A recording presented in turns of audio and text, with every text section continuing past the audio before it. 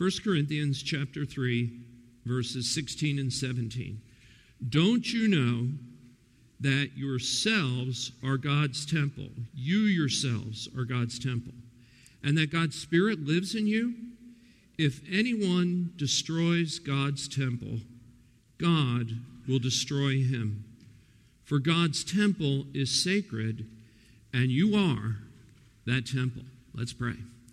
Our Father and our God, we pray that we would have the message of this morning, the message from your word, burn deeply into our souls. Father, there are ruins of churches all over the U.S. and around the world because the word that we have just read was not heeded. Father, it's so sad when local assemblies that represent you in an area implode. And Father, in most cases, at least in this country, when that happens, it's because of internal strife. Father, we pray that you would keep us one. Father, there's so much joy among believers, so much love when there's not a party spirit. Father, it would just be our prayer this morning that we would learn from what we see here and that we would remember it. Father, I think probably we all know what will be said, but we need to be reminded of it continually. Father, work by your Spirit in our midst, and for those who are present who don't yet know Jesus, we pray that you would draw them savingly to him. Father, it would be our desire that when we are assembled at your throne, that everyone who's present here today would be present there. We pray in Jesus' name, amen. It's easy, it's natural to forget how great a truly great thing is. Let me say it again. It is easy, it is natural to forget how great a truly great thing is. Regular exposure to great things can make them seem ordinary. The Philadelphia Museum of Art is a truly great museum. The building is situated like few other art museums in the world. It's at the end of a grand boulevard. It's spread out over 10 acres of a hill in the heart of Philadelphia. The view from the top of the steps looking towards City Hall is just a spectacular view. That magnificent building incorporates the best of architecture of the ancient Greek and Roman world. The collection there includes over 300,000 articles produced by the world's greatest artists over a period of 2,000 years. There are paintings of the great masters, there are prints, there are photos, there are textiles and porcelains and furniture and armor. One museum rating authority that I looked at recently, last week, rates this museum in our midst, virtually in our midst, as the 27th largest and greatest museum in the world. And the rating service mentions how unusual this really is because this is a city museum. And most of the museums on the list are the national museums, the museums of nations that have poured their treasure into their national identity and their national museum. Just to give you perspective, number 26th on the list is the Egyptian Museum in Cairo. Now, I think almost everybody here has at least seen a picture of the Philadelphia Museum of Art. And most of us have seen it on location at 22nd and the Benjamin Franklin Parkway. Many of us have been through it at least once. Some of us have been there many times. We're aware of the museum, but regular exposure to it, driving by it on the expressway, if you sometimes use that, makes that which is spectacular seem somewhat ordinary to us. Now, as you thought with me about how phenomenal this building and this collection in our midst is, and we only had a few moments to do that, didn't you begin to appreciate what is there, to have a renewed appreciation of this invaluable treasure that's in our midst? That museum is so unique, it's so special, that there is literally no way to replace it. If it were to implode, if it were to burn, you could never replace what is there. I think that's obvious. When we stop and consider what we have here in our midst, we begin to remember that this really is an iconic treasure. Now, we can easily view the church as ordinary when we are not considering how unique and how valuable it really is. And the Christians at Corinth had done that. They had lost sight of the uniqueness, the value, the importance of their community of believers in their city. And the result of that was division and strife in the church. In 1 Corinthians 3:16 and 17, Paul applies the only cure for division and strife in the church in Corinth, or really in local assemblies anywhere. And that is to have Christians to step back and to consider what a local church really is. To have Christians in a local church see the role that the church plays in the geographic area where God has placed it, where He has placed them. I'd like you to see this morning the nature and significance of the local church. There were temples everywhere in the Greco-Roman world. Some of you have been to the cities of the Mediterranean, and you know you could look up in the high places when you were in those cities and see the ruins of ancient temples built there on the hills. In Corinth, which is a very compact city, there were at least 9 temples in Paul's day, or the ruins of the same. So Paul is picking an image that's well known by the people of the city to remind the believers in that city of God's design for His church. The apostle writes in 3:16, "Don't you know that you yourselves are God's temple?" An image that they knew. Now, Paul's typical way of reminding people of things that they are supposed to know is something like this: "For even you yourselves know," or just "you know." You can read 1 Thessalonians, and he does that over and over again. He only uses this 3:16 expression in one book outside of 1 Corinthians. He uses it once in Romans. But in this book, he uses the same expression 10 times. He uses the expression when he's very passionate about something, when he's deeply troubled about something, when he's very exasperated by something. Now, of course, the question is a rhetorical one. The Corinthians know they are God's temple. The answer to the question is yes. Paul is saying to them, in effect, by the question, I can't believe what you are doing, given what you know to be true about God's church. Now, what were these Corinthians doing that so exasperated the Apostle Paul? Well, the church had several very severe problems. But his question here is precipitated by the fact that the unity of the congregation is disrupted. There were relational walls that existed between people in the congregation and between groups of people, groups of individuals in the congregation. And the people of the congregation, the people of God, were allowing these to continue to exist. In 3:3, Paul makes reference to the jealousy and the quarreling that characterized this church. And in 3:4, he gives examples of the factions or the parties that existed. You know how it goes. I am of Paul, I am of Apollos.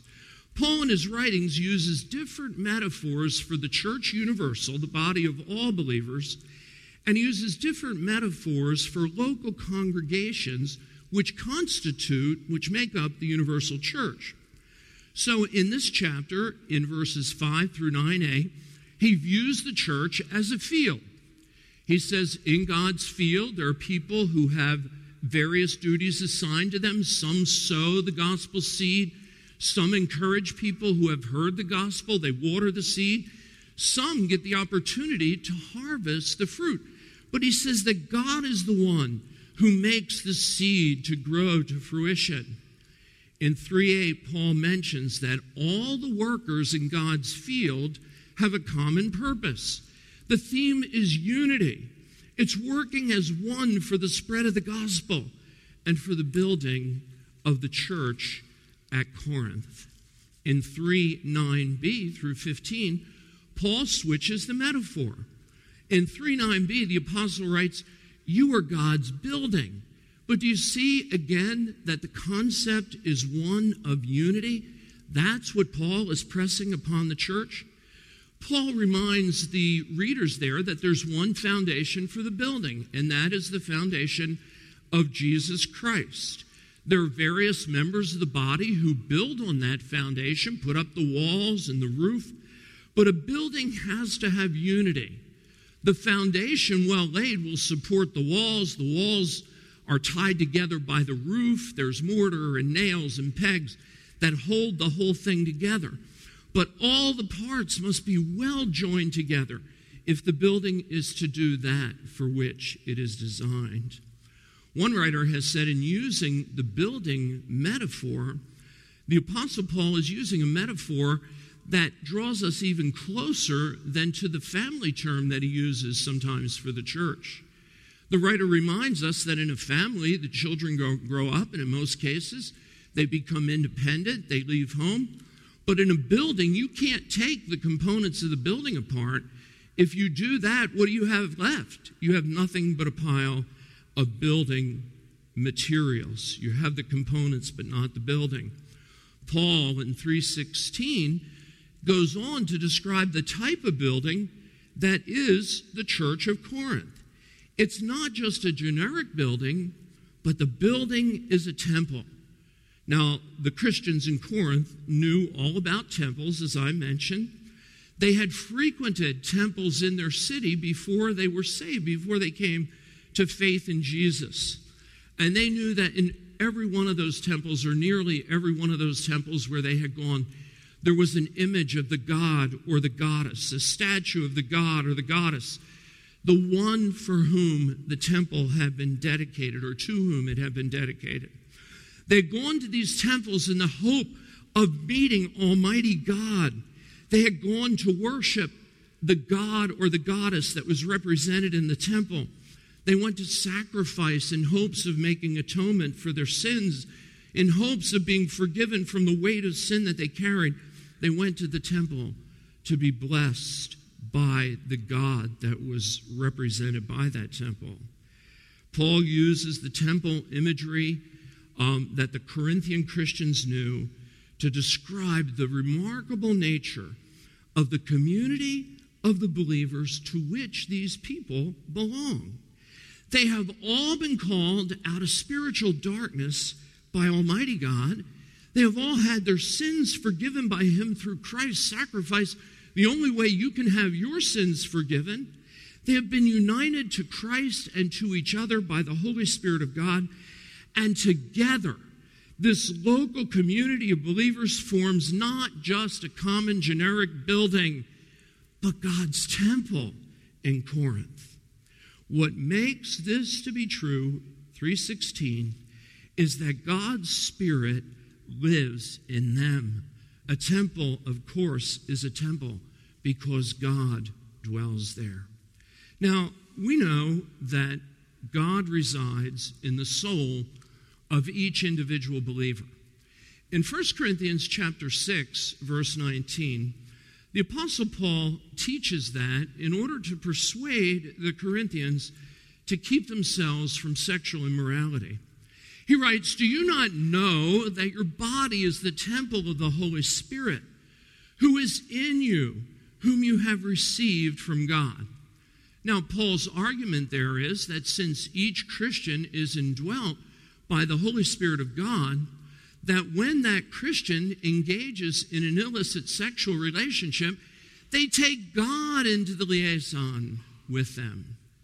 Now, of course, the same is true of any sin that we commit. If we view pornography, we've taken the Holy Spirit with us to watch the unholy.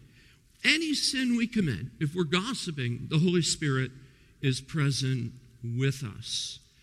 Jesus told his apostles in John 14:17 that he would give to everyone who would believe in him the counselor, the Spirit of truth, who would live, Jesus' words, with us and in us. Because the Holy Spirit of God is given to each of us at the moment, we believe, each of us individually is the temple of the Holy Spirit of Almighty God. God dwells in our soul. He dwells with us and in us. But in 1 Corinthians 3:16, Paul is not referring to individual Christians. The word temple in 3:16 is singular, but the word you there is plural. It is as the community of believers that God dwells with the people in Corinth, as well as with them individually. Together, they are God's temple. The context helps us to be certain in this instance that Paul is not writing about individuals being the temple of God, that he's talking about the church. In what immediately precedes these two verses, I've already mentioned them. In 3:9, Paul's imagery is that of the community of believers. Paul wrote there, you, plural, meaning the whole church, are God's field. You, plural, the whole church, are God's building. Context is very important, of course, when we're studying Scripture.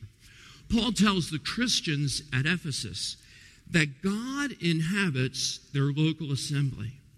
He tells the Ephesians, in Ephesians 2:21 and 22, in Christ the whole building is joined together and rises to become a holy temple in the Lord.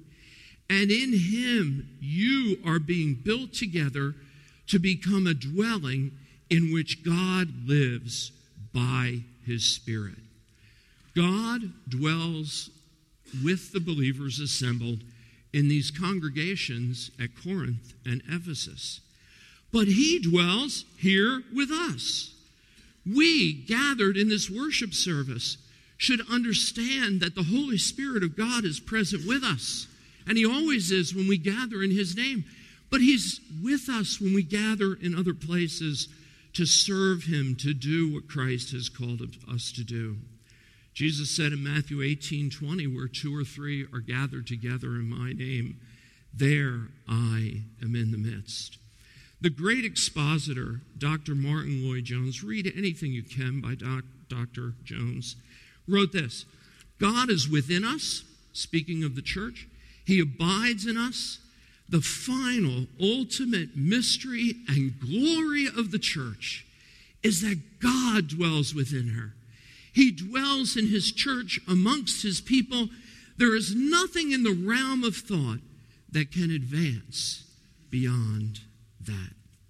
Paul is saying to these people at Corinth, and possibly to you and me this morning, remember how important the local church is to God. If it has become ordinary to you, go back and think what it is to God. Think about the mystery and the glory of it, if the mystery and glory have been lost on you. Your assembly is not like any other organization in the city. When you gather, God is present where you are in a way that he is not when you are not gathered. Your assembly is the only place where pagans can really go and meet with the one true God. You as a body are the Lord's witness in Corinth, Paul says to these people and to us here in Wilmington. Collectively, you are the pillar and ground of truth, the foundation of truth. It is through this organism of which each of you is a part that people normally come to faith in Jesus Christ and grow in the faith and are conformed to the image of God's Son and serve and love each other and serve and love the city. You help restrain the wickedness in your city, and you alone work to redeem it for me, God says. My guess is that nearly all of us need to recapture the vision of what this church here is, and any Christ-centered local church in our city is. We come, we meet, we go through the worship activities, we give, we serve, but do we realize regularly that we in this room and the ones who usually join with us who are not here today, when we are gathered, are the habitation of God's Spirit? Do we realize that the Spirit of holiness, the Spirit of Christ, The third person of the blessed Trinity is filling this space now, and that he fills it whenever and wherever we meet. Do we see Faith Presbyterian Church and the other churches that are Christ-centered, gospel preaching in our city to be God's alternative to Satan in Wilmington and southeastern Pennsylvania? My suspicion is that you and I habitually forget the uniqueness, the importance, the value of Faith Presbyterian Church to Almighty God. This great thing that God began in 1936 becomes common to us, and the ultimate mystery and glory of the church, that God dwells amongst our people, in us, is lost on us, I would think, most of the time. It is for me. I go through the motions. If this is true for you, recapture the vision of the nature and the significance of the local church and keep these before you always. Lastly, the consequences that run with working to destroy a local church. In 3:17, we have one of the severest warnings in all of Scripture for those who would ignore the nature and significance of the local church and who would work to destroy it by doing things that lead to the disruption of its unity. Listen to these words. If anyone destroys God's temple, these are the words of God through Paul, God will destroy him, for God's temple is sacred, and you are that temple. Now, the word destroy that's used here is not a real specific word. It means to mar, to bring to a worse state. And it means that anybody who really does anything to disrupt the unity, you don't have to be the ringleader, you don't have to be the head of the divisive element in the church. A person doesn't have to be that key instrument, but anyone who is involved opens themselves up to be a recipient of the retributive justice of God. All one needs to do is engage in activities that work to damage the unity of the body. Likewise, the word destroy does not denote the nature of the punishment that God will mete out. It simply makes it absolutely clear that one who damages the church opens himself, herself up to severe penalties. Now, the sin that drives God, the Holy Spirit, to write these words doesn't appear to us at first blush to be a sin worthy of such severe sanction, does it? I mean, when you study chapter 3, the sin censured is simply the sin of doing things, of saying things that cause division in the body. It's the sin of dividing church members from each other and into parties over non-doctrinal issues. Doctrine is not apparently the issue here. The cause for the division at Corinth rested on some seemingly minor sins when you read it. There was some jealousy, the text says in chapter 3, some quarreling, and some pride in being a member of a group where the individuals in the group or in the various groups believed that if everyone in the church shared their group's view of the way the church should be, the church would be a much better place. God, whose temple the local church is, viewed such behavior as behavior that works to destroy the building that he is building. And because the church is of incalculable value to him, because it is irreplaceable in his plan of redemption for the world, he does not let those who damage it go unpunished. In God's eyes, it is no small sin to sow division in a church or to aid and abet division in a local church. Now look, God is long-suffering, and aren't you glad he is? I surely am. His judgment is often delayed, not immediately attending the sin when we commit it. 2 Peter 3:9, God is patient with you, not wanting anyone to perish, but everyone to come to repentance.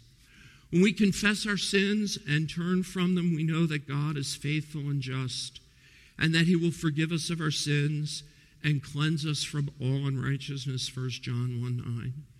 God is impunitive in his treatment of believers. His desire is to keep us from sin by warnings like this and to bring us back to the path of righteousness when we do sin. But Numbers 14:18 says, the Lord does not leave the guilty go unpunished. And sowing seeds of division and not confessing them and turning from them is serious business.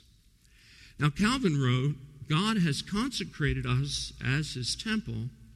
At the same time, he has appointed us keepers of the temple. We are the temple. We are to keep God's temple. One of the ways we keep God's temple is by doing and saying things that promote unity. Another way is by refraining from doing and saying things that could possibly disrupt the unity of a church. Now, I've done church for a long time. And I know that our words and actions in the believing community can have impact far beyond what we ever imagined when we act or we spoke. They can unleash forces that can threaten God's own temple in ways that we never could foresee or never intended or imagined. When our words and actions promote unity, Paul says in Ephesians 3:1 that we are living a life worthy of the calling we have received. Now, when you look at the context, you know that the calling that God has given to every one of us as Christians is to work to maintain unity in the church. That's one of our callings. In context there, that's what it is. In Ephesians 3:3, Paul commands us to make every effort to keep the unity of the Spirit through the bond of peace. When God draws someone savingly to his Son by his Holy Spirit, you can picture him taking stones out of the world and fitting those stones into his temple, into the building that he is building. When a person believes, God in effect is doing that. He creates a unity with the new Christian with all the Christians who have been in the church of Jesus. The responsibility, Ephesians tells us, of the new Christian and the old Christians is to maintain that unity that God creates when he gives new birth to a congregation, when he brings a new believer into that congregation. The congregation is to maintain the unity among themselves. When a church is divided, and the division is not because there's false doctrine that's being taught, the division nearly always comes because church members are failing to realize the nature and the significance of the church.